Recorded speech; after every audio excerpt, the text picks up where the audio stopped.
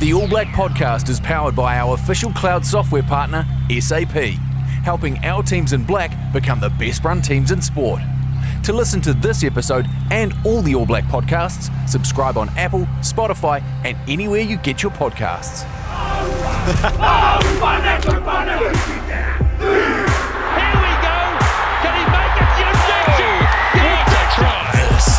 This is the All Blacks podcast. Kia ora whānau, welcome to the All Black podcast powered by SAP. Awesome pod today, fantastic guest, All Black number 1056, 72 games for Canterbury, 38 for the Crusaders as well, including 3 titles. Took his skills overseas as well with 100 games for Biarritz. A player once said to have the best right shoulder in New Zealand rugby. Welcome to the pod, Campbell Robert Johnstone from the Hawke's Bay, but up in Auckland today. Why are you up here, mate, and what's going on? Hey Randy, thanks for having me. Come up here to have a chat with you on your podcast, mate. Catch up a bit, because we obviously went to uni together. 100%. So it's always good to see you. A few things we can't talk about there, Campbell, but you know, what's the day job? Like, what's going on these days? You hung up the boots a while ago. What's passing your time down in the Hawke's Bay? Yeah, so I'm down in Hawke's Bay, working in a beverage company, Parker's Beverages. We make a range of drinks from soda through to juice to canned products to water. Yeah, the whole lot. You can put it in a can or a bottle, we'll give it a go. Yeah, good. When did that kick in? Was that something you got into when you were overseas or started sort of perking your interest in a business then, or is that something you've done since you've got back? It was something that we'd done when I got back with my mate, Doug Speedy. We were both overseas and we came back to New Zealand and thought, we might as well try our hand at, first of all, bottling water. And then we just expanded into other products and that, yeah. Happy days. And how's it going? Like, there's it's going reasonably well. I know she's been hard work down in the Hawke's Bay lately, and I hope you weren't too affected by what happened with the cyclone. But is it going all right? Are you enjoying it? Life after footy? Yeah, no, enjoying it, mate. It's going well. It's always got its challenges, like every business and every place has always got its challenges and ups and downs. Mm. Mate, before we get into the life and times of Campbell Johnstone, a few warm-up questions and that we throw to a lot of the guests who come in here. If you hadn't been a professional rugby player for near 20 years, what would you have been all those years ago? Ooh, that's a good question. Off the back of the fine education that we received at New Zealand's best land-based university, Lincoln University. Yes. And so I should say that I would be probably have it to go at being a valuer and valuation or property management. Failing that, I probably would have looked at doing fishing charters or working on a fishing boat, doing charters, deep sea fishing. Yeah, you always came at things with a bit of a different angle. I like that. Mate, 3 guests for dinner, alive or dead. Who are you inviting along and what are you cooking? Well, if I could invite 4, that would be a little bit easier. I'd invite my 2 brothers and my sister and my partner. And I'll probably cook short rib and with maybe a pasta, Italian pasta or something. The reason I keep it people I know is, as you well know, I have a big stranger danger factor. So at least I know these people, the conversation will be good. Mate, 100%. And is that, would you say, that's going to be a good feed? That's something, that's a go-to? That's something you know to do well? The dinner? The dinner? Haven't cooked it that often, but I just know I liked it every time I've tried it at restaurants. But every time I've tried to cook it, it's been a bit tough. I'll work on it, mate.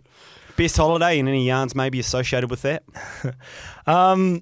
Any holiday's pretty good. Yeah, it's the old cliche. But there was a trip we did a boys' trip to Cuba, and I was Cuba, yeah, and I had to fly through Mexico City, and I got a bit of almost hijacked in Mexico City or just kidnapped. Basically, it was don't take unmarked cabs. When they tell you not to take an unmarked cab, that they actually mean it. Right. So you were given that information beforehand, but chose to ignore it. CJ? Yes, I was given that information and then chose to disregard that and think that I knew best. And obviously, it turned out I didn't. And The guy was nice enough. He let me go,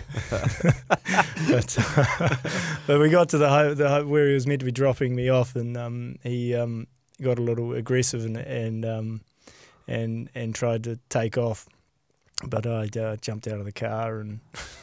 Right. Okay. Was he trying to hustle for a bit more cash or something along those lines? He's trying to hustle for a bit more cash, a lot more cash, and I wasn't having a bar of it. And fortunately enough, my suitcases were didn't turn up in Mexico, so they were somewhere lost in the airspace. So it was just basically me having to jump out of the car and get on the ground and hotel security. Or do a genuine runner, not the old uni runner, a genuine runner. Yeah. Well, I was sort of helped out of the car as well because the hotel security came out and he tried to take off and I pulled the handbrake on as hard as I could. And so he couldn't, so he sort of stalled it, and then hotel security was all out there. They were sort of dragging me out. Everyone sort of had some guns out, and I was just basically crawling into the hotel and just peeking over a couch. And what I could work out was that there was a lot of Spanish being spoken and guns and things like that. And what I could work out was that he must have been having trouble to get the handbrake off again so he could get out of there. Sure. So there was this sort of standoff. Sort of a thing. mechanical issue. Yeah. Yeah, I was like, well, that's probably why he can't go. They're telling him to move it, Right. Go. And, he finally got it off by the looks of it because I could see him sort of like pushing the button and trying. I was like, oh, no, this is not going well. But all in all, a good holiday. Yeah, great holiday. Started off a little rocky, but it got better. Cuba, put it on your list. Yeah. Mate, bit of footy stuff. Favourite All Black growing up? Any spring to mind? I probably, Sean Fitzpatrick was one that I'd always, looked up to and thought he was pretty awesome. So it probably would have been Sean Fitzpatrick. Love that. Mate, heaps of footy for you over your career in all sorts of different parts of the world. Best opponent you've come up against? The best and most challenging opponent in a lot of fields was a French guy called Sylvain Marconnet. So he was a French prop, played a huge amount of games for France and is a legend over there. And he was one of the toughest opponents. Like just for the niggly stuff he'd do prior to the scrum or after the scrum, like he just had a habit of just standing on your foot so you couldn't get away, and then you look like you fall over or something. Or he used to do a lot of real niggly, real what you could assume is French play to get there. And he is a great guy. Mate, I love that, and we'll get a bit more into that later on because scrummaging, propping is just a genuine one-on-one aspect of rugby, isn't it? Which I love. We'll talk about that later on. But worst roommate over the course of your career and why? There's probably been numerous roommates in years of playing in footy teams. Anyone stick out as a shocker? No one stuck out as a shocker. But that's quite funny. I say that maybe it was me that was the shocker. Like maybe I was the bad roommate. The old saying, if you don't know who the clown is in your group, then it's probably you. Like, it might have been me. So. Oh, mate, well done. Haven't thrown anyone under the bus there. Last warm-up question. Best piece of advice you've ever received? Does anything spring to mind? The best piece of advice I ever received was just about determination and just always, if you've got a goal, just be determined to achieve it. Yeah, mate, you've absolutely lived by that. And, mate, let's get a bit into your rugby career. Like, as a sort of joke before we got on the podcast, I haven't seen you in 20 years, mate, and your career started before that. So, but was it all, was it a sporting family, brothers, playing footy in the backyard? Did it look like that or did it look different? Like, what was it like for you when you were growing up? Yeah, no, it was exactly like that. Like probably hundreds of thousands of other Kiwi blokes. Like you grew up, and if you had older brothers, you played against them in the backyard, or you played against them on the farm. Like I grew up on a farm, so we were lucky. We had a paddock, just outside the house, and Dad had done the standard fatherly thing where they erect the set of posts for you. I think he had aspirations of one of us to be skillful enough to be a kicker or something, but that soon all went out of the window when he saw our abilities. It was like, oh no, they just like hitting things. Just like the contact. Yeah. How good. And there was, you took your skills. Were you always a prop or Dad was obviously trying to get you kick a few goals in the early days, or was it, did you play a number of positions before you set into what is maybe the most specialist position in rugby? Yeah, so I started off as a flanker, number 8, more so. Obviously, and when you're 5 or 6, you don't really have a position. Yeah. But I was a number 8 for most of my years up until when I was about 15, and a teacher of mine called Grant Gilbert at the college I went to, Lindisfarne College. He kind of suggested that I wasn't going to get any taller and wasn't going to get any bigger, and you need to be quite big to play number 8. And I think he was just more being polite and basically trying to avoid the actual real thing, that you need actually a lot better skills to be a number 8. And so he said, he handed me a pamphlet, or I think it was the Rugby World magazine, I think it was, and Jason Leonard, the English prop, had written an article or they did a feature on him about how to scrummage, and Grant said, well, take that home and have a read and see what you think. And I had a read and loved it, and Jason Leonard became my new favourite player, and that was it, and I just ran with it. Mate, absolutely did. Became a great prop, and you're a Hawke's Bay boy, as you've already outlined, but in the end, the majority of your rugby, or a huge part of your rugby career, is down in Christchurch, down south. What dragged you down there? Because I've no doubt that the Hawke's Bay and the Hurricanes and people like that probably wanted to keep you in the area. What dragged you down to Christchurch, and in the end was such a significant part of your rugby career? I as a kid, I always liked Canterbury, the team, and also Auckland. Everyone likes teams that are winning. It's and that, and I was never really a Hurricane fan, and I guess that was more so the fact of how the rugby union sort of split it up and things like that. It was always seen as in Hawke's Bay as the Wellington Hurricanes. So there was never really that emotional connection, and for some reason I just felt I had more of a connection and a love for Canterbury, and again Grant Gilbert comes into this conversation again because he was from Canterbury as well, and he knew a couple of people down in Canterbury in the rugby halls there, and got them talking to me, and the rest is in history. And I'd wanted to go to Lincoln Uni as well, and so that seemed like the perfect idea, and it was, I think. Mate, good days, weren't they? But there must have been a challenge, because you're almost not quite at the start, but you're in that early days of professional rugby. Where you're down in the mix there. You're trying to get a degree, and I'm sure that was a priority as well. Trying to enjoy yourself. All right, you're trying to play footy with your mates, but then also probably over time you're starting to realise, I'm okay at this, and I'm starting to make a few teams, and there could be an opportunity for me here. When did sort of it start to get into your head that you could make professional teams, you could be an All Black, it could be a job, and how did you balance all that stuff? Because I was no good at footy, so that doesn't matter. But the point being, I'm sure a lot of young fellas would have struggled with that.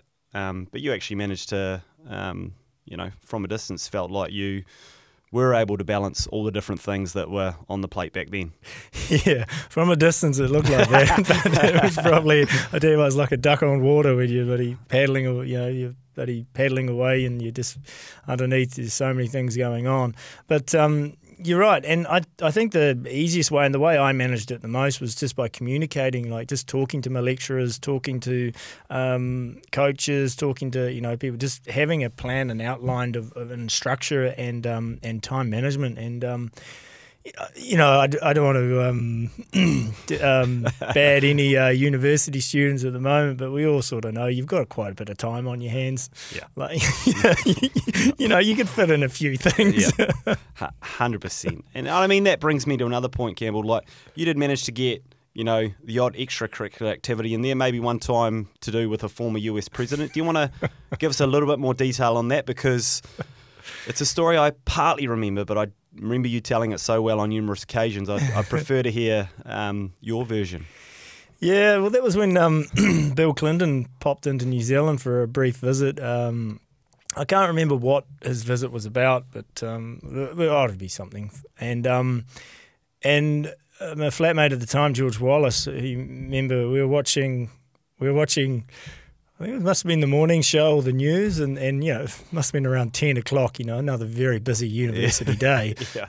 And we saw Bill Clinton was at the in Christchurch, and they showed a picture of where he possibly was, or they were filming outside, and George and I were like, we know that's the old art centre. So we jumped in the old the Kingswood, one of those big old Kingswood 6-cylinder things, make a lot of noise and petrol guzzlers, and we roared off and down to the art centre, and we're like, oh, it doesn't really look like much is going on. We sort of just parked up, and then next minute the old motorcade turned up, and George and I were out of the car, and we were walking around having a look at the motorcade and all this, and then the motorcade takes off, and George is like, quick, jump in the car, we'll follow them. And we jumped in, and we roared off and followed them, and they went round the block and parked again, and we sort of drove past them slowly and parked again, and then the motorcade did something. I think it went to do a U-turn, if I remember, like to come back the other way because it couldn't carry around. So these cars were doing this U-turn, and as they were doing the U-turn, they needed like a couple of points because they were the big American Chevys and that, the big utes, and they needed to do like a 5-point turn or something like that.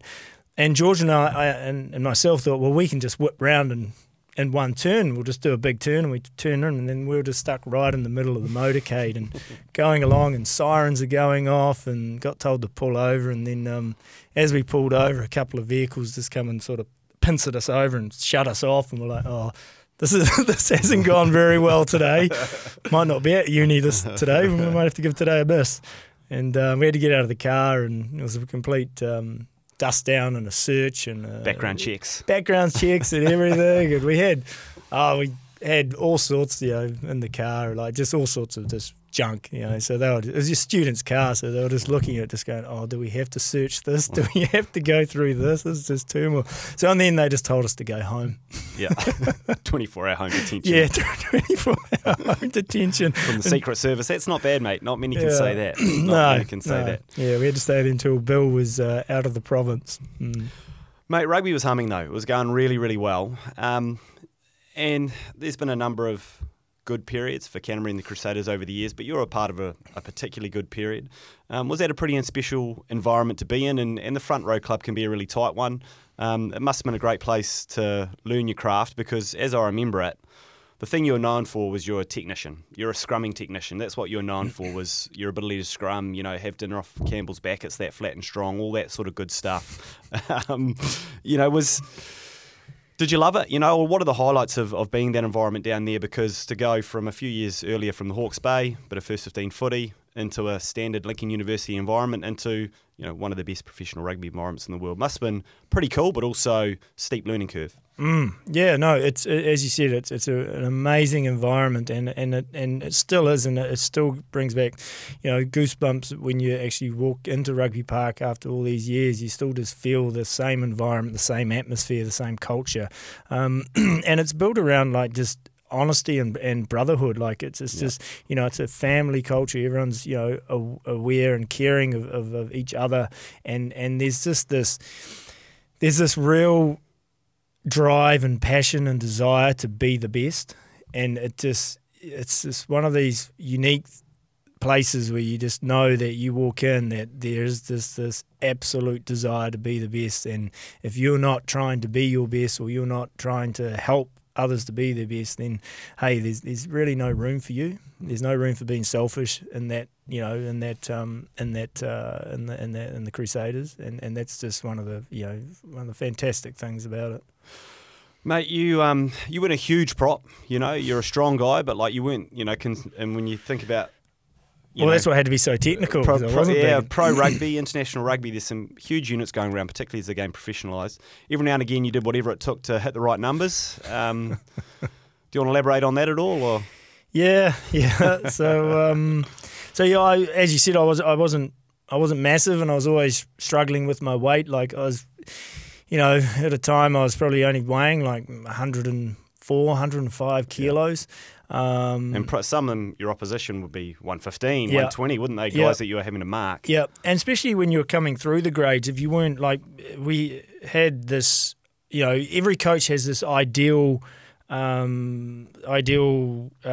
image of what his front row should be, and what weight, based on stats, this weight and everything like that. Yeah. So they had this, and I always struggled with my weight, and it hindered me from getting game time and trials and that. So I developed a little strategy of hiding weight plates on me. I would hide about 4 kilos of weight plates on me. Well, actually, it was two and a half each side. So I had 5 kilos of weight plates. And because they ask you to take your shoes off and your heavy clothing and that off, but you hop on the scales and. I mean, I'd be 104, then I'd miraculously be 109. I was like, and they'd be like, "Oh, that's good, we'll give him some more game time." And then one day at the academy at the Canterbury, I think it was around, it must have been 19, I think, and I was flirting with Andrew Milne. You remember Milne? Milne, yeah, I do. Yeah, he was a huge man, and so Milne was my flatmate, and he knew I was struggling with weight and everything like that, and I jumped on the scales, and it was Andrew Hall was the fitness trainer or the academy guy, and I jumped on the scales, and he was like, "Oh, good stuff, you're now 110, well done." And I was like, "Yeah, good." And Milne in excitement was like, "Oh, good stuff, CJ," and came up and he was just sort of play fighting, but as he was play fighting, the weights fell out. One fell out and dropped and hit my foot, and I was just like, "Oh no!" And then I looked up, and then Hori was like, "What the?" And I was like, "Oh," he said, "Get back on the scales." And so I jumped back on the scales and I lost 2.5 kilos. And then because I find it hard to, I must have had this look on my face, and he said, "Is there more?" And I was like, "Yeah, here you go, here's the other 2.5. And he was just like, "What?" And then we had a big meeting and sit down and planned out all this eating program, which was just to get me up to 110, and it all worked, and I finally actually put legitimate weight on instead of false weight. Well, mate, you certainly held your own no matter what weight you were. You 3 super titles, like playing in finals in 2005 and 2006, which is the quite famous Fog game. Any best memories from those times? Obviously great to be a part of winning campaigns, but it's a pretty special group of players you're playing with as well. It was like DC and McCaw in the early days, and some guys who have become, sort of posters on the wall at the gym at the Crusaders. It must have been great times and great memories. Yeah, no, it was. It was awesome times, awesome memories, and made lifelong friends there, and I keep in touch with a lot of them. I think the whole time was pretty special. I don't think we had a bad time. We did lose games, but as I said, like the atmosphere and the culture that we had within us, and the desire and the drive, and all collectively knowing the same path, is just something really, really special. Mate, it's awesome. And I know I just wanted to highlight a couple of games, or just going to Africa a little bit as well, which is not something the guys do anymore at a super level, which is maybe a little bit sad. I understand the reasons around finances and that, but it always was. I always had a bit of FOMO, really, with the boys coming back from trips from Africa and the stories that they had. But firstly, on the rugby side of things, lost to the Bulls, I think, in 2007 in a semi. They were at the height of their powers sort of through that period. And, they love physicality, scrummaging. They are more than 110 kgs or 104 without the weights, mate. They are seriously big units. Huge. Was that almost for you? One of the biggest challenges you faced in rugby is going to those cauldrons and playing those huge African men who loved the physicality, loved the set piece. Those would be games that you'd really have to get yourself in the right frame of mind, surely. Yeah, no, you're right there. I mean, they were enormous guys. None of them were, and none of them were under 6 foot. They're all at least 6'2" and up. Across the board, that was the incredible thing. We had guys like myself that were under 6 foot but they're just all over 6'2" and just enormous men. You just wonder how are we going to deal with this?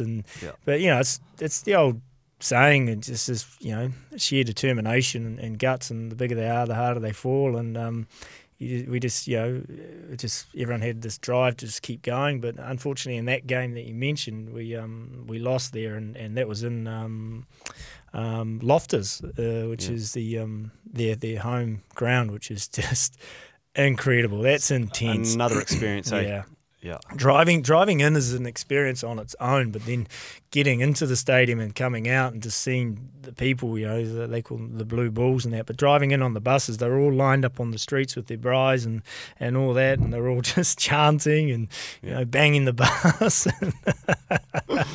And it's funny because like even all those people are huge people as well. Like they're just smashing meat. And, yeah, it's a wonderful country. It's pretty cool for if you want to put weight on it. You should have stayed there more and just ate steak all day. And yeah, it's fantastic. But also a similar theme with around you not listening to instructions while travelling is, like you do need to, when you're going out and about in the hotel, because I love their footy and it's at times can be a dangerous country. Was that something you took on board, or would you just, had a crack yourself? No, definitely took that on board in that country. And we still went out, and saw the sights and that, but it was definitely in groups. You didn't kind of go out on your own and that, just for the nature of what some of those cities are like.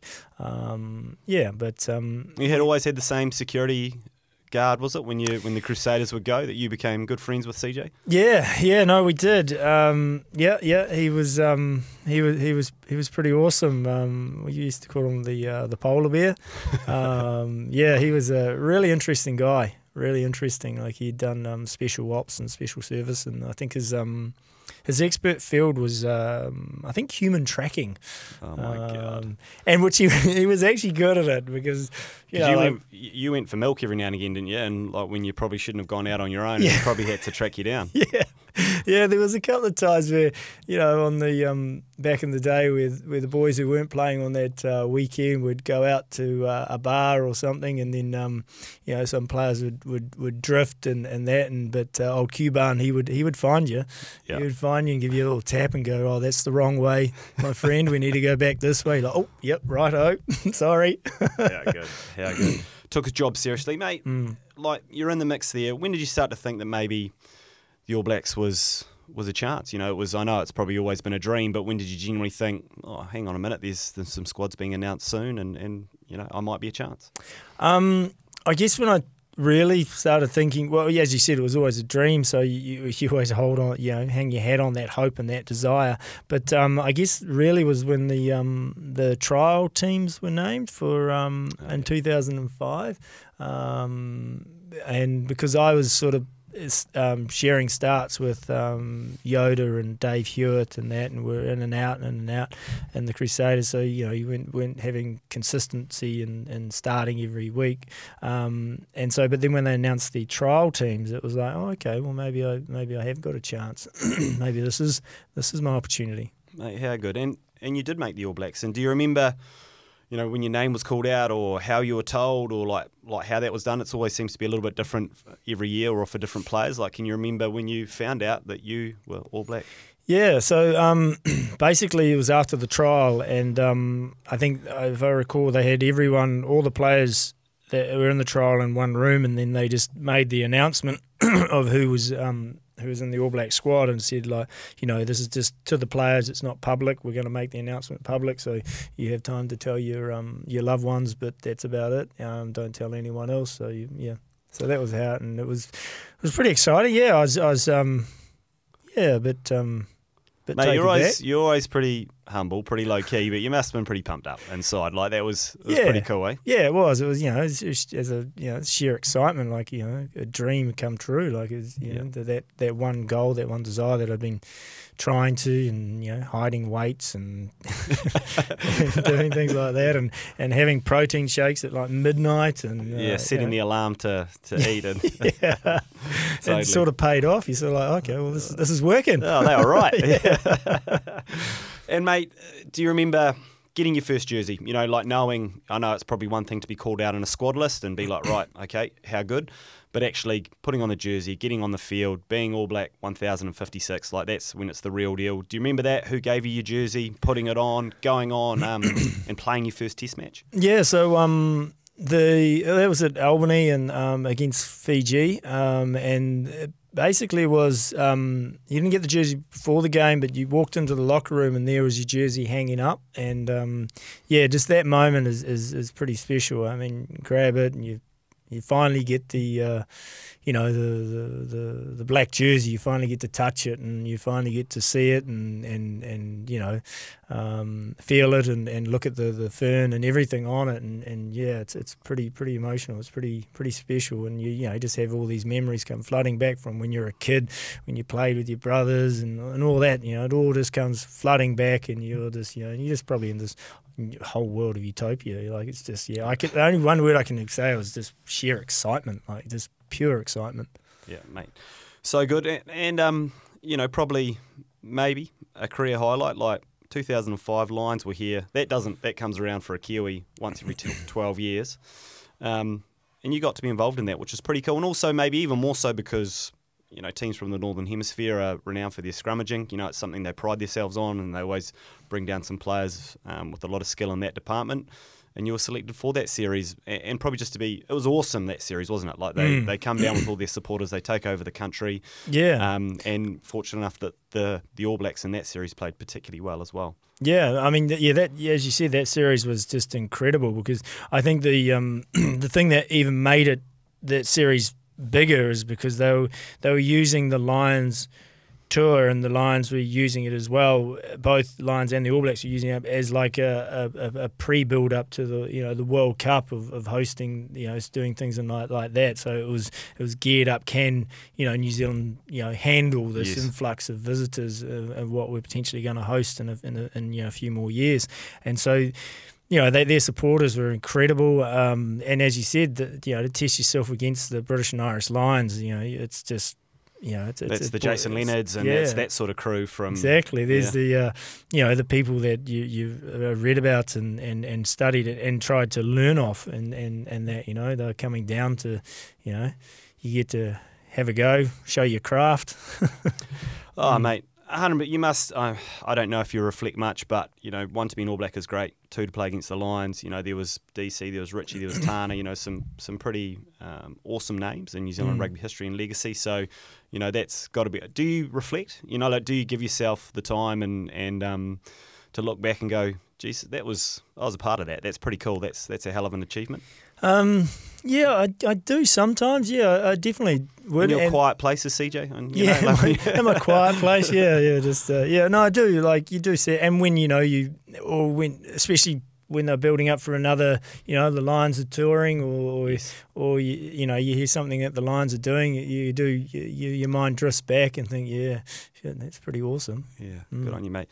The All Black podcast is powered by SAP, who pride themselves on running the best run team. CJ, can you think of a match or a moment that you would consider your best in the elements that created that? A match, a match that really sticks in my mind, and this is probably going away from what we've been talking. Well, we've been based around in New Zealand, but a match was Biarritz versus Bayonne, and this was the local derby. And they love it, eh? Oh, they love it, and we played it in Spain in San Sebastian in the Anoeta Stadium there, which holds like 65,000 or something like that, and the stadium's sold out. Like, one side's blue, one side's red and white, and just that the build up to that game, and just the passion that the crowd shows, and then the passion that your teammates are showing. Like, it's a real doozy of a match, and like it's hard, and it's physical, and it's really back to the blood and guts of rugby, and the referee gladiatorial sort of stuff. Yeah, and the referee kind of turns a blind eye to a lot of stuff because he knows it's all about this game, and which is really good. Like, it's controlled, but he turns a blind eye to a lot of things. Yeah. And that's what gives it even more of a real edge. Yeah. And those sort of a state of origin sort of vibe where they just go at it. Yeah, because both teams hate each other. Yeah. Like, they really hate each other, and both towns really dislike each other, and they're only like 5 minutes apart. Wow. Like, there's Biarritz and there's Bayonne, and it's 5 minutes down the road, and you're in the other city. It's like and you played well, mate. Like, you got the result, and you had a good game, we played, and the whole got team shouted a couple of red wines that night. And yeah, we did, and the whole team played really well, and we won the game, and it was a real fair dinkum battle, but we won, and we out-scrummed them, which was, in France, was the best thing ever could happen. Like, yes. As a tight head prop, you're either the town hero or the town villain, depending on how the result goes. Brilliant. Mate, that's, as you're hinting to there, you did make the move overseas, particularly France. Was it a big decision to leave New Zealand when you did? And why France? Why Biarritz? Like, what drove that decision? And as I said, was it a tough one? It was a tough one, Rowney, and more so for the reason because you know how the New Zealand rugby fraternity and all that is it's a real hotbed of players. Like, players are just, it's basically like a taxi rank. Yeah. There's always another player ready to take your position. Yes. You get an injury, there's just another one to take, and there's so much pressure in that. And there was, at the time, there were other players, and there was some two great props coming through by the names of the Franks brothers, and they were hot on their heels, and I didn't want to play anywhere else in New Zealand. Right. I had the chances to either go other franchises, but for me, I just didn't want to do that. I only wanted to play for Canterbury and Crusaders, and if I couldn't play for them, then I'll look to go overseas. And I had this desire to go overseas, and France was the next calling on my bucket list, really, because of the top 14 and how it's renowned, and I think it still is one of the toughest rugby competitions in the world, and obviously their love of scrumming and their love of front rows, and it's a real test. And so I was fortunate enough that Biarritz were looking for a prop, and they offered a contract, and again we did my agent and I did a little bit of I wouldn't say a dodgy deal, but no, we wouldn't say that. No, not at all. Because they normally want to fly you over and meet you and show you the club and right. and really wine and dine you. Sure. But we talked and we said, look, if they fly me over and they see me, they're going to see that I'm not that big, and they're going to go, well, we want, we're wanting this All Black, Colossus of a man. And we're getting this, and so my agency was like, let's just not do that, and we just say we're busy with rugby and all that, and we did that, and they were like, okay, that's fine, it saves them money, they were happy. And then I flew over. I flew over on the time and signed the contract, and then left New Zealand and went to France. Landed in Biarritz and hopped off the plane. I was at the airport, had my luggage, come out of the airport, was looking around. It must have been about an hour had passed, I hadn't found anyone. Obviously, I saw these people, they were looking around and they were looking at me, and they'd been searching for this, maybe a man mountain that was meant to walk through the door, but it was me. And then I sort of walked up and they walked over, they were like, oh, Johnson? I was like, yeah. They were like, oh, pas possible. It's not possible. It's not. Just you. And they were like looking at their stats, looking at their sheets, going, oh, what have we done here? And even though I couldn't speak French and understand, I sort of got the gist of the conversation. I was just like, yeah, like what? Oh, shrugging their shoulders, and then we went and to the club, and when they don't like you because they don't really treat you that well. They treat you nice, but they don't go all the way to help you. And so they did that, and then after the first game, I must have impressed, and things immediately changed after the first game. It was like I was suddenly moved from this one hotel to this chateau. Everything was just uplifted and upgraded, and I was getting hugs from the president and things like that. And I stayed there for 4 or 5 years. So I must have done something right. Mate, was it a little bit refreshing to go to an environment? I'm not saying that we don't do this here in New Zealand, but perhaps, often your prop's multi-skilled, he might carry, he might be mobile. Some guys are big, some were more your shape and weren't, these Colossus guys that we see up north. Even though you weren't massive by propping standards, was it refreshing to be someone, when you play well, you're revered. The position was revered because quite often that's reserved to the 10 or, the 7 or the captain or the 8 or whatever. But, play well, that your skills were certainly recognised in that environment in France. And another question on top of that, as you spoke to earlier, was it almost back to grassroots a little bit? A little bit of trickery and thuggery and cunning and all those sort of dark arts that you guys specialise in. Did you have to dust off the the notebook, mate, on how to do that stuff? No, it was definitely back to the dark arts there, and the stuff that happens on the field was, there wasn't a citing commissioner as such, and footage was never attainable after a game. Sure. There was always a copy of the game, but there was regional broadcaster. Yeah, he deleted it immediately. So the commissioner couldn't go and cite anyone. So people got away, and I. Just on that note, we always laughed as foreigners because when we went to play, because it was fine when you played top 14 in France because it was French referees, French TJs. A French touch judge was one of the best things ever. Just jog on. He was just, he probably he just had his glass of wine and he was just, whatever's going on there, stop that. Oh, well, let's carry on. And we would have a meeting on Monday, obviously to do our review, and then we'd have a special meeting on Monday to talk about rules and discipline and what you're not allowed to do if we were going into a Heineken Cup game, a European Cup game, because there it was all English refs and all that. So they would be listing things like you're not allowed to punch for no reason, and I was like, well, even with no reason, you're not allowed. If there is a reason, you're still not allowed to punch, guys. Let's just clear this all up. No punching. Yeah, no punching at all. There's no, grabbing people's faces, pushing, all this sort of dark arts. There was they really pushed it. So you've got to be clean because because they were going to get cited or things like that. But most of the boys when we played European Cup, the things were cleaned up a lot. Yep. Apart from when you played another French team, then it all just went back to normal. Oh, mate. And it was, French rugby at the moment, going from strength to strength, and you've probably got some really good insights to that. Like, why are they humming so much? And they absolutely are one of the favourites going into the World Cup towards the end of the year. Why they got to that stage, and do you think they'll be able to handle it once it gets to the big stage and the big tournament where they'll be hot favourites? And then, gosh, they play the All Blacks in the first game of the whole tournament,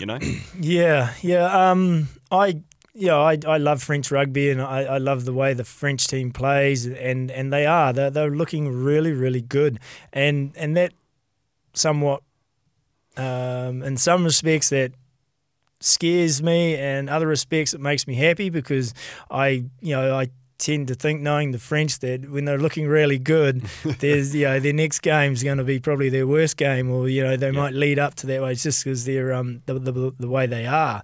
But I think with the World Cup being in France and how much especially the South and then how much it's grown in the country and the efforts they've been putting in with their development and trying to preserve their own for a word, natural players and bring them through. I think it's really paying off, and I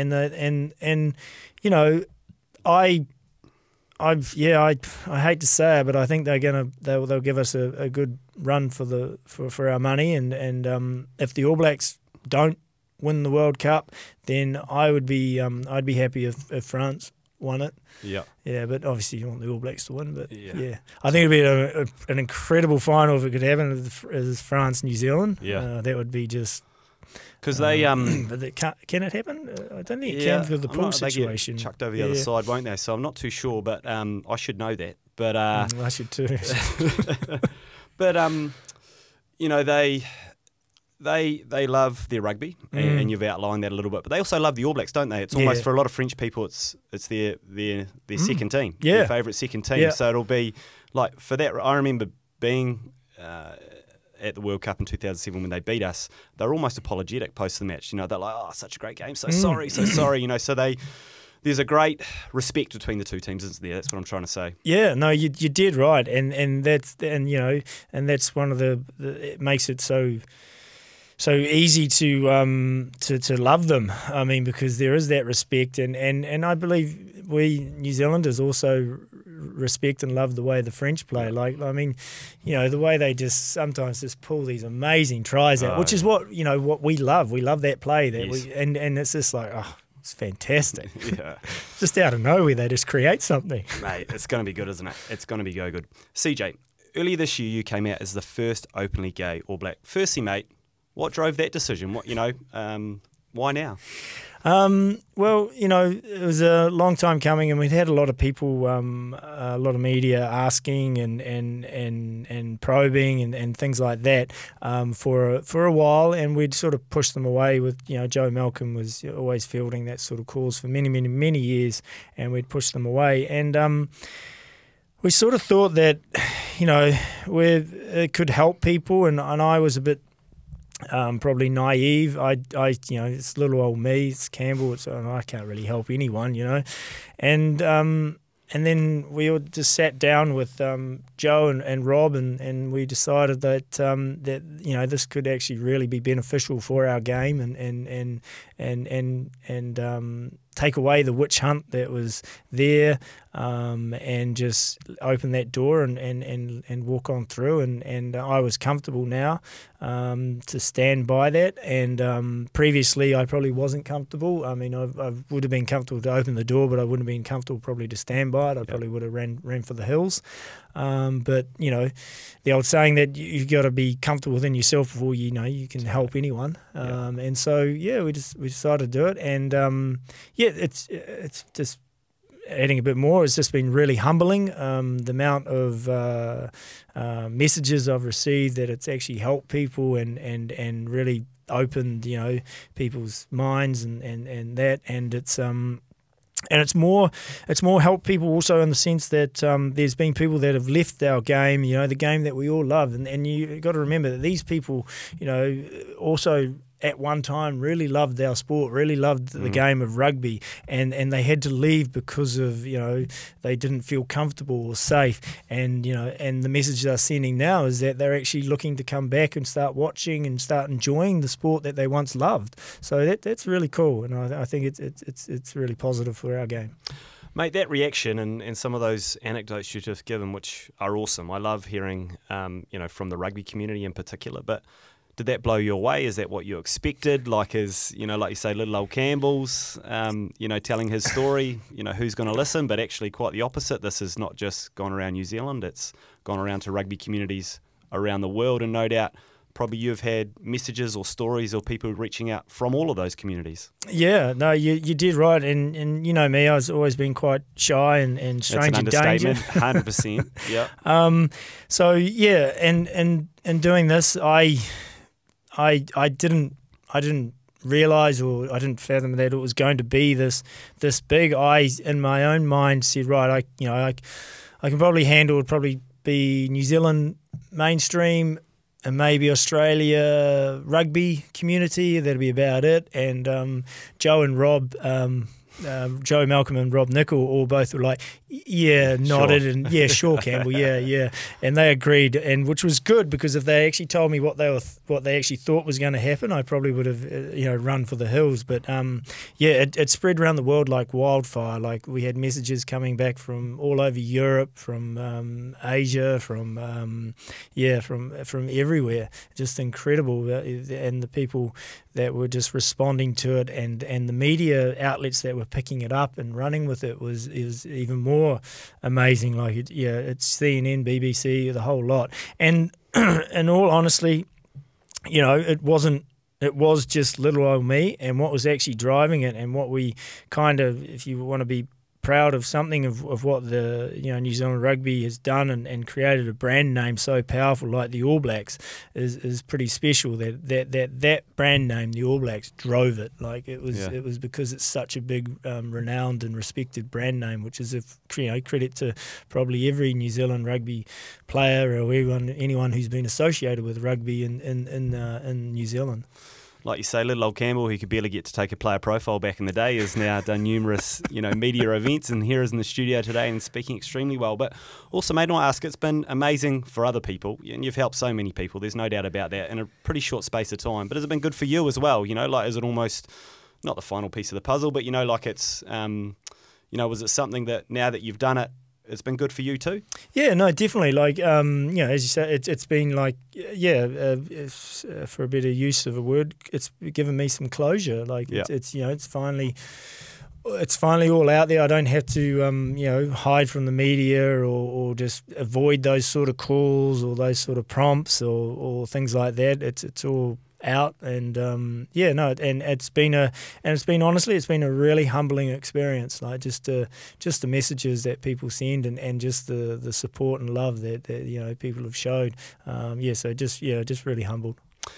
Mate, now that it's a few months down the track from when you first came out publicly, now that you've been able to digest it all a little bit, what's the 2 or 3 main messages you actually want people to take away from it? Because there's so much stuff in there, but is there 1 or 2 things in particular from your experiences you'd really love to land with people in the rugby community in particular?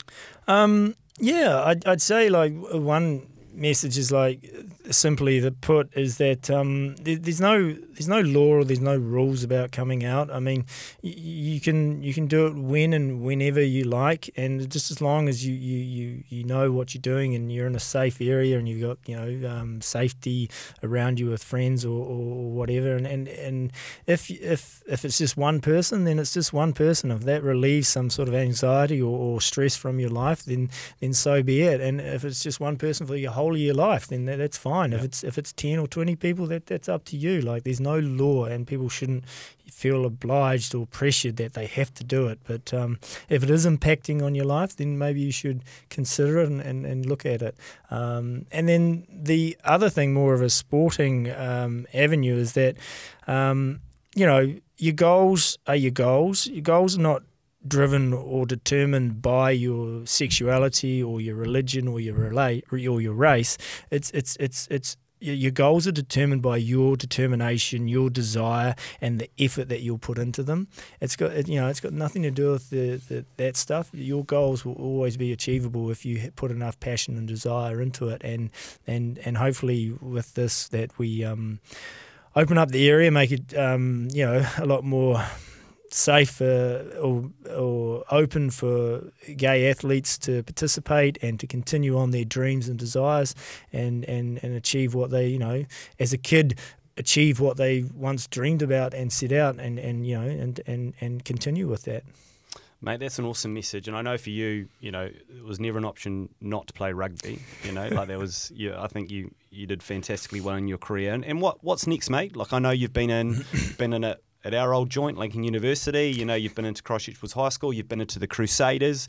Is that something that perhaps is maybe a bit of a passion now? Is getting into those environments and telling your story a little bit, and like you say, showcasing that you performed at an extremely high level, even though you were battling with your sexuality. And actually, if you accept it earlier, maybe you'll thrive even more. I don't know. Yours is a hell of a great story. Getting involved in a few things with a few initiatives with the NZR and with the Players Association, trying to continue on with some of the stuff we started there, and just doing small talks and things around that sort of area, and working with the diversity team there at the NZR with Judy O'Brien and just trying to develop some more inclusivity, with people and awareness really.